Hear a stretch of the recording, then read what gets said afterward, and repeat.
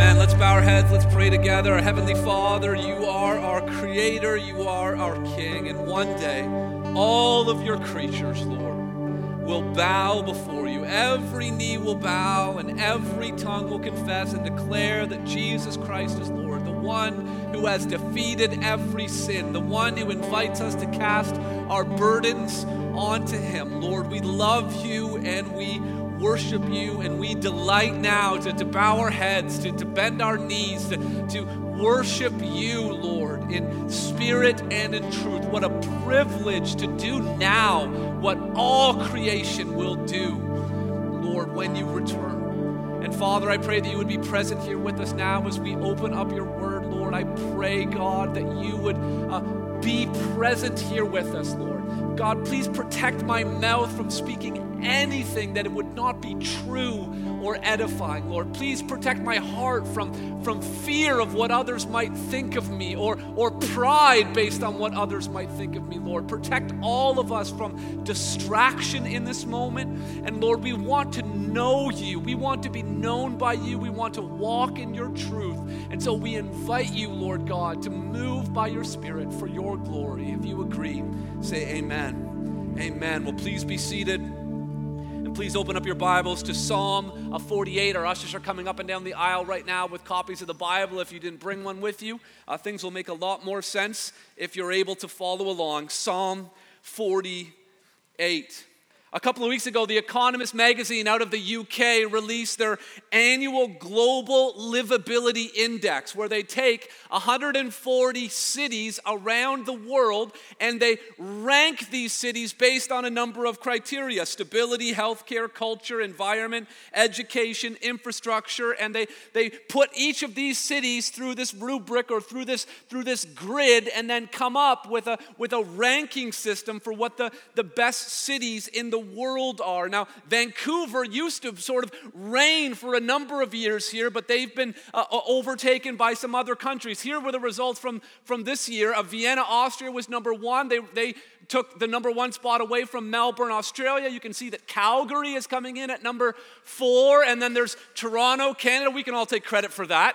Just write down the 401. Toronto, Canada came in at number 8. Now, Canadians, we often just take a little bit of courage and a little bit of encouragement from the fact, where are the Americans in the top 10? We got 3 countries in the top 10. The closest American city was 23rd, and that was Honolulu. Does that even count? New York City was at 57. And so we did pretty well in Toronto, being 8, ahead of Paris, ahead of London, ahead of Hong Kong. And the index here, as I mentioned, had all of these criteria. This is how they define what a great city is. Psalm 48 is a unique psalm. It's a psalm about a city. It's a psalm about a city that is great, but it's not great because of its infrastructure or its culture or its access to education or the way it handles environmental issues. No, it's a city that is great because a great God has chosen to dwell among the people of that city. So let's read Psalm 48 together. It says, a psalm of the sons of Korah. Great is the Lord and greatly to be praised in the city of our God. His holy mountain, beautiful in elevation, the joy of all the earth, Mount Zion in the far north, the city of the great King. Within her citadels, God has made himself known as a fortress. For behold, the kings assembled, they came on together. As soon as they saw it, they were astounded. They were in panic. They took to flight. Trembling took hold of them. Their anguish as of a woman in labor. By the east wind you shattered the ships of Tarshish. As we have heard, so we have seen in the city of the Lord of hosts, the city of our God, which God will establish forever. Selah. We have thought on your steadfast love, O God, in the midst of your temple. As your name, O God, so your praise reaches to the ends of the earth. Your right hand is filled with righteousness. Let Mount Zion be glad. Let the daughters of Judah rejoice because of your judgments. Walk about Zion. Go around her, number her towers, consider well her ramparts, go through her citadels, that you may tell the next generation that this is our God forever and ever. He will guide us forever. This psalm is a psalm about a city. It's a psalm about a city that is great because a great God dwells there.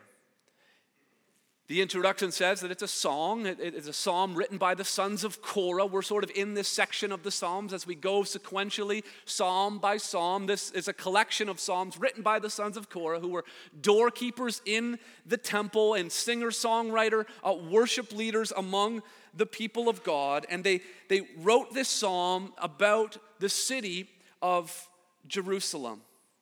And they talk about the greatness of this city. And here's the first reason why this city is great, why the psalm was written. It's because of this. It's because of the presence of the king. It wasn't that there was anything particular more beautiful about Jerusalem as a city as it would compare with other cities at the time. But God was present there, and that made all of the difference. Verse 1 says, "Great is the Lord and greatly to be praised in the city of our God." Our city is known as the city of our God, the psalmist says. His holy mountain, beautiful in elevation.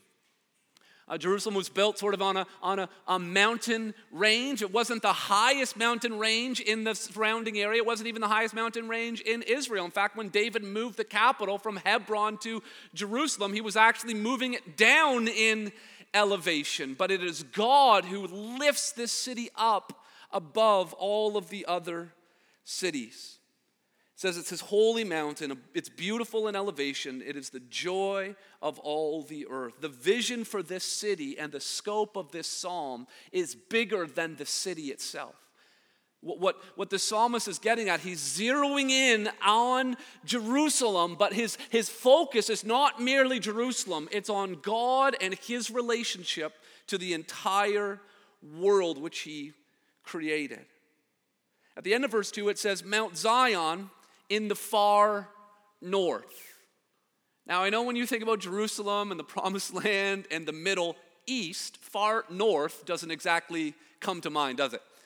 That would be like saying Tampa Bay up in the far north, right? We don't talk that way about Los Angeles, California in the far north, Quito, Ecuador in the far. That just doesn't work.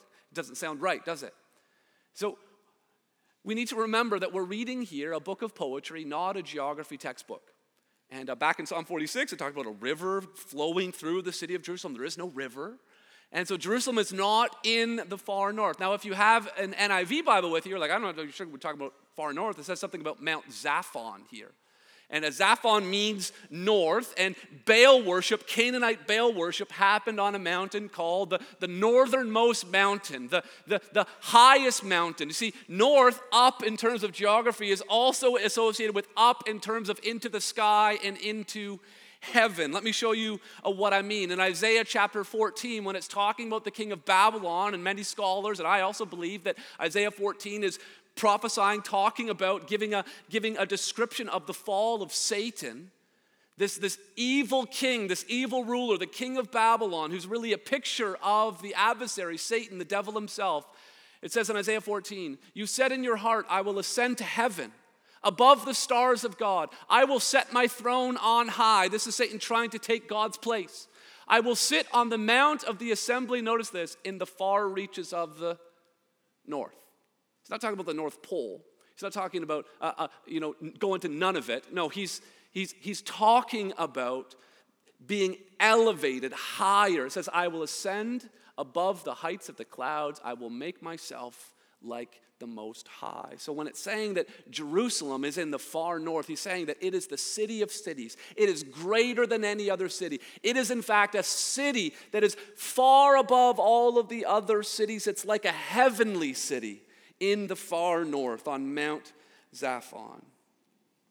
And then at the end of verse 2, the city is referred to as the city of the great king.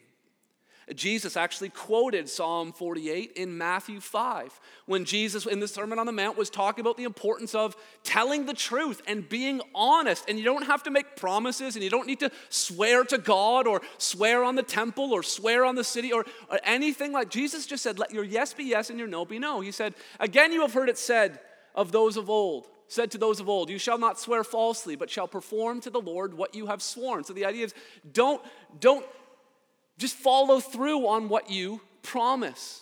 Jesus says, but I say to you, do not take an oath at all, either by heaven, for it is the throne of God, or by earth, for it is its footstool, or by Jerusalem, for it is the city of the great King. You see, people in Jesus' day, they were afraid to sort of make a promise. God strike me down if I don't do this, or I swear to God that I will follow through on this promise. So they would swear to heaven, they swear on heaven, or they would swear or promise based on the city of Jerusalem. But Jesus is saying, listen, God owns it all. Don't swear on Jerusalem. It's the city of the great King. And he goes on to say, and do not take an oath by your head, for you cannot make one hair white or black. Let what you say be simply yes or no. Anything more than this comes from evil.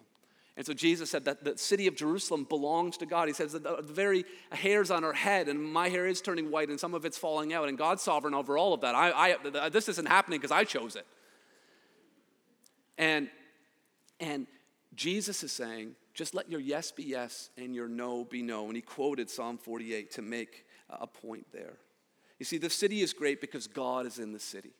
What makes a city great? It's the presence of God. What makes a person great? It's the presence of God. It's not how much money they make or how successful they are or how many friends they have. Is God with them? What makes a marriage great? Is it how well they communicate, or is it date night, or is it what? No, it's is God with them? Are they leaning on God? Are they acknowledging his presence, that their marriage is a cord of 3 strands that cannot be broken? What makes a church great? Is it the church property or the church programs or the church's pastor? Oh, please. It is the presence of God that makes a church great. And Psalm 48 is a reminder of we need to ensure and welcome and invite the presence of God, because that is the true source of greatness. At the end of verse 3 he says, within her citadels, God has made himself known as a fortress. As a fortress. And then this next stanza gives an example of how God proved to be a fortress. So jot this down secondly if you're taking notes. So we have the presence of the king within the city, and then we also have the protection of the king. The protection of the king. Verse 4 says, for behold, look, check this out. Let me tell you a story. It says, the kings assembled. They came on together.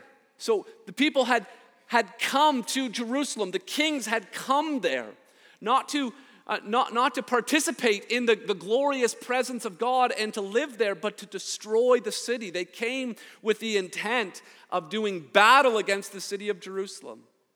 But verse 4 says, as soon as they saw it, they were astounded. They were in panic. They took to flight. Trembling took hold of them there.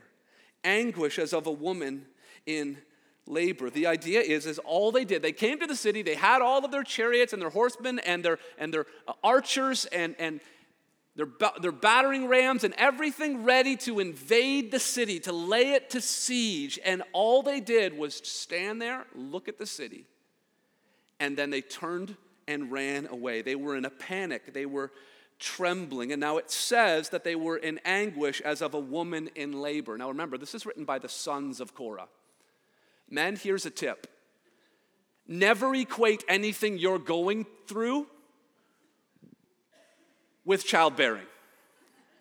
That never ends well. Never try to compare any of your experiences with what your spouse might have gone through in giving birth. There is no parallel. So you can just imagine if the sons of Korah are going to be so bold under the inspiration of the Holy Spirit to compare what their enemies were going through with childbearing, it must have been awful. So, the protection of the king. Then, the ESV translators insert a nice little tongue twister in verse 7. By the east wind, you shattered the ships of Tarshish. Say that 5 times fast. Shattered the ships of Tarshish. Be really careful in how you articulate that particular verse of Scripture. Now again, this is a book of poetry. This is not a recording of military history and strategy. Tarshish never invaded Jerusalem. There has never been a nautical or a naval invasion of Jerusalem. Not only is there no river running through it, Jerusalem is totally landlocked. I mean, the ships would have to, come into the bay, and then march for miles and miles and miles. So there's something else going on here. Now, Tarshish that's modern day Spain. So way out on the far western edge of the Mediterranean Sea. That's where Jonah was trying to flee to. He was trying to get as far away from Nineveh as he could, all the way west. Now, if you were to make a ship that was going to sail all the way across the Mediterranean, and in fact, because of where Spain, Tarshish is located, out into the ocean as well, Tarshish had the reputation for having the greatest ships because they had to get through the most tumultuous waters. And it says here that a simple east wind shattered these well-built warships. And it's absolutely incredible. Notice how the east wind didn't blow them over so they capsized. It didn't just sort of rock the boat a little bit. No. The wind itself caused the vessels themselves to disintegrate. They were shattered. They broke into pieces. What we have here is you have these mighty armies coming up to the city, marching, and then looking at the city and turning around. Why would they turn around? There's no explanation apart from God. And then you have these mighty warships from Tarshish, and they get shattered by the wind. There's no explanation for that other than God.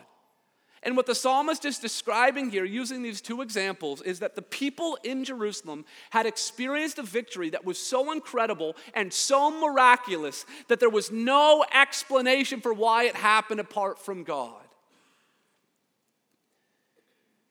And based on the description of what is happening here, these kings coming and simply looking at the city and then turning around. The most clear example that we can think this story is based on is an event that happens. It's recorded 3 times in the Bible. I want you to turn to 2 Kings chapter 18, but it's also retold in 2 Chronicles chapter 32 and in Isaiah 36 and 37. Now, we all agree that the life of Jesus Christ was really important. And because the life of Jesus Christ was really important and what he did on earth, we have Matthew, Mark, and Luke, and John all telling the same stories from different angles. It's such a crucial moment in the history of the people of God, God coming to earth. In the Old Testament, it's very rare to have a story retold. David and Goliath only happens once. It's only told in one place. The creation story is only told in one place. All of these key moments are only told in one place, but in the history of the people of God, the story that I'm about to share with you is so crucial and so vital and such a hinge on which the history of the people of God turns. It's recorded 3 times in God's word. So in 2 Kings chapter 18, it says, in the 14th year of King Hezekiah, Sennacherib, king of Assyria, came up against all the 4 fortified cities of Judah and took them. Sennacherib was the king of Assyria. A few years earlier, another king of Assyria, Shalmaneser, he invaded the northern tribes, Samaria, and he carried them all into exile, but he didn't make it into Judah. Now, Sennacherib is taking over, and he has destroyed every fortified city in Judah except one, Jerusalem. And now he has the city surrounded. And he's going back and forth, sending messengers, and he's got a propaganda campaign going on, and there's letters going back and forth between the king of Assyria and Hezekiah, the king of Judah. And if you look at verse 20 of chapter 19, the prophet Isaiah gets involved. And so Isaiah was a contemporary of a Hezekiah. And in chapter 19, verse 20, after Hezekiah prays about this, Isaiah comes as a prophet, and it says, "Then Isaiah the son of Amos sent to Hezekiah, saying, 'Thus says the Lord, the God of Israel, your prayer to me about Sennacherib, king of Assyria, I have heard.'" So God says, I'm going to answer your prayer. Now look over at chapter 19, verse 32. "Therefore, thus says the Lord concerning the king of Assyria, he shall not come into this city or shoot an arrow there, or come before it with shield or cast up a siege mound against it. By the way that he came, by the same he shall return, and he shall not come into this city, declares the Lord. For I will defend this city to save it for my own sake and for the sake of my servant David." God says not one arrow is going to be shot. No one is getting into this city. In verse 35, "And that night the angel of the Lord went out and struck down 185,000 in the camp of the Assyrians. And when the people arose early in the morning, behold, these were all dead bodies. Then Sennacherib, king of Assyria, departed and went home and lived at Nineveh." It sounds a lot like Psalm 48, doesn't it? They came, they were ready to fight. All they did was look at the city. Didn't fire an arrow, didn't build a siege work, didn't do any of those things. And yet God came through. A victory that is unexplainable apart from the power of God. Now turn with me back to Psalm 48. Psalm 48, after describing this incredible victory, in verse 8 they say, "As we have heard, so we have seen."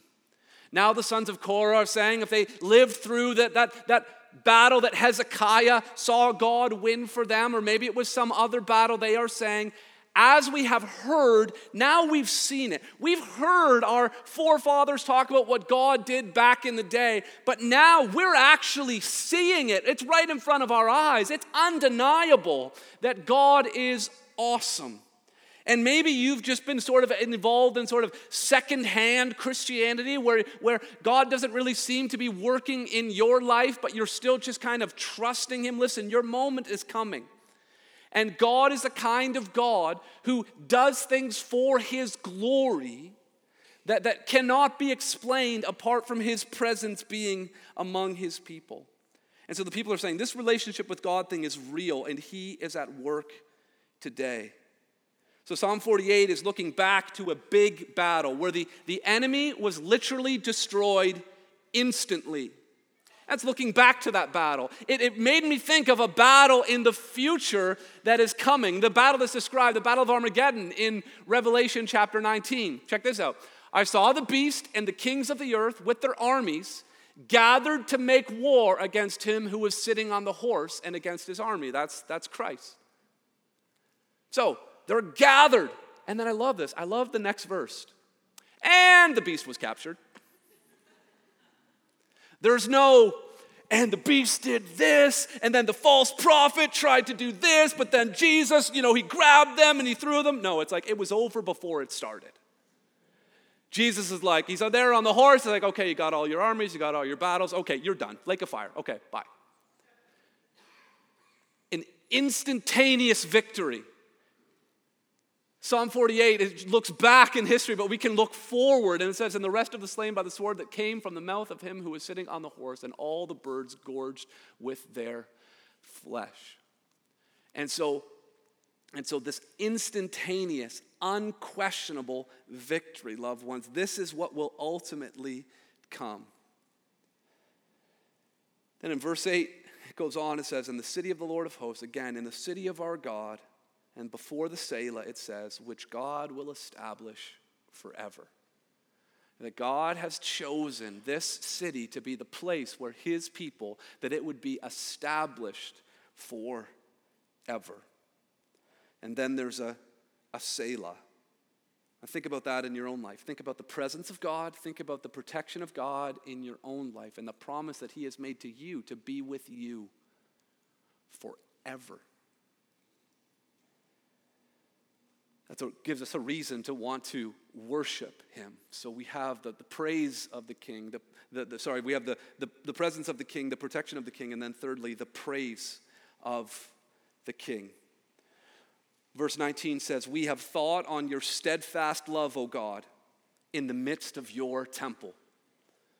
The temple is the place of worship, but it's not just a place of coming to sing songs. It's a place to really think, to meditate, to reason. We have contemplated your steadfast love, your hesed, which is this beautiful, powerful single word in Hebrew, and just about all of the English translations use at least two words to try to describe what hesed means. It's God's covenant love for us. Some translations call it loving kindness or unfailing love or faithful love or steadfast love. The idea that God will never let go of his people, that he can't stop loving the people that he's promised to love.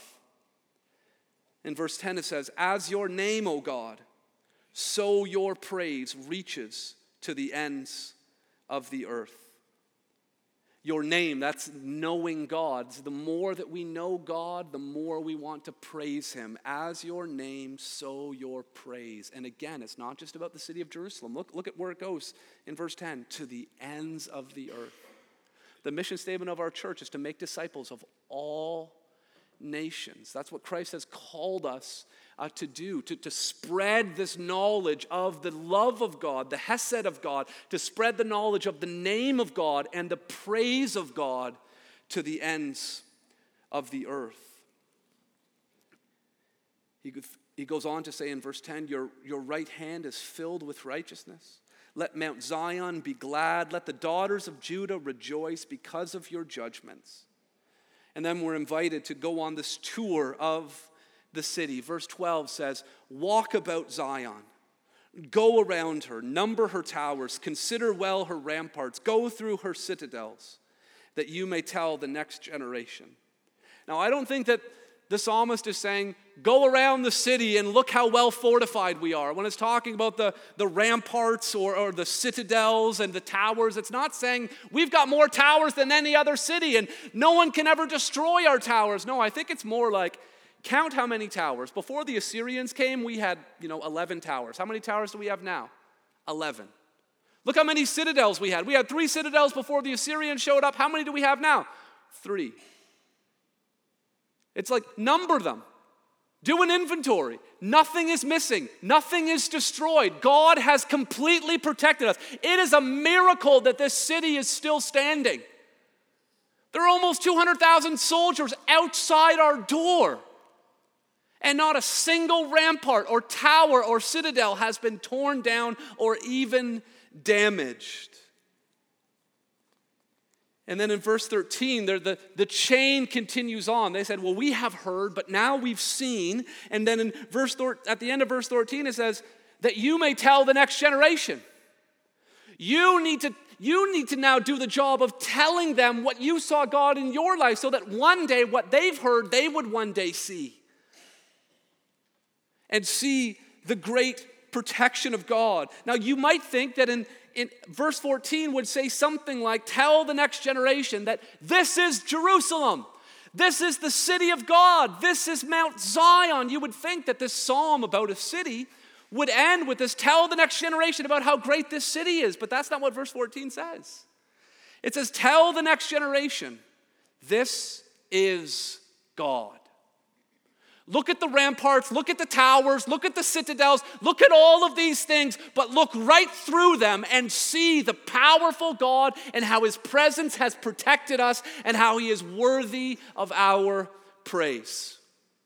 Loved ones, we need to look at things in our life and look through them and see God at work. We need to look at this building that God has provided and don't look at the walls or the bricks or the mortar. Look through them and see what God, this is God. Don't think about your loved ones or your small group leader or the relationships that you have or the strength of your marriage and think, oh, this is us. We did this. No, this is God. What makes it great is that there is a great God behind it all. This is God. It says, our God forever and ever. He will guide us forever. Now, this is really interesting. It's a psalm about a city. But then it says that God will guide us. And the people, the sons of Korah, living in the city of Jerusalem, serving in the city of Jerusalem, worshiping in the city of Jerusalem, feel as though God is taking them somewhere else. He's guiding them. They're on a journey. They're not. In one sense, they will stay there forever, but in another sense, there is another place where God is guiding them. And in my ESV Bible here, there's a footnote on the very last word of the psalm, the word forever. And if you check the footnotes, it says that he will guide us beyond death. That's what that phrase actually means. He will guide us beyond death. The psalm ends by pointing to a city that's greater than the city of Jerusalem that they knew. A life that exists beyond this life, that God, who is our God, will lead us and guide us. Because the truth is, even after Hezekiah's miraculous victory, Isaiah prophesied that although the Assyrians were defeated, the Babylonians were going to come. And in 586 BC, the city of Jerusalem was in fact destroyed. And then with Nehemiah and Ezra, it was rebuilt. But then after the time of Christ, in 70 AD, the Romans destroyed it. And so it can't simply mean that the walls of the physical walls of that city of Jerusalem is where the presence of God is. There is a greater city that this psalm is pointing to. And that's why the author of Hebrews, when he's reflecting on people of faith in the Old Testament, this is why he said in Hebrews 11, these all died in faith, not having received the things promised, but having seen them and greeted them from afar, and having acknowledged that they were strangers and exiles on the earth. Even when they were living in the promised land, they were strangers and exiles. But as it is, they desire a better country. That is a heavenly one. Therefore, God is not ashamed to be called their God, for he has prepared for them a city. And then Hebrews 12:22 says, you have come to Mount Zion, to the city of the living God, the heavenly Jerusalem. Hebrews 13:14 says, for here we have no lasting city, but we seek the city that is to come. And then ultimately in Revelation 21, we're given this picture. After Christ wins that battle for us, then I saw a new heaven and a new earth. For the first heaven and the first earth had passed away, along with the first Jerusalem. And the sea was no more ships of Tarshish. And I saw the holy city, New Jerusalem, coming down out of heaven from God, prepared as a bride adorned for her husband. That is the city of our God. That is where true greatness is found. And when we live in light of the presence of God, and when we trust in the protection of God, and when we live lives of praise towards our God, we are getting our hearts ready to spend eternity in that glorious place. Let's bow our heads together and pray for God's help to be able to do that. Our Heavenly Father, we love you. We thank you for your word. And we pray, Lord God, that you would be present here with us. And God, we ask in the name of Jesus Christ that we would seek true greatness, Lord, personally, in our family, Lord, and in this church, God, that we would seek that your presence would dwell among us, Lord. We want to be a great church, God. But we want to be a great church because a great God dwells among us. We want to live great lives, God, and have great families, God. But we want to live lives that are great and have families that are great because you, the great God, live in our midst. And so, Heavenly Father, we pray right now in the name of Jesus Christ that by your Spirit, Lord, you would fill us with a sense of your greatness, your presence with us, your power towards us, Lord, and that we would praise you in this place for your glory. In Jesus' name we pray. Amen.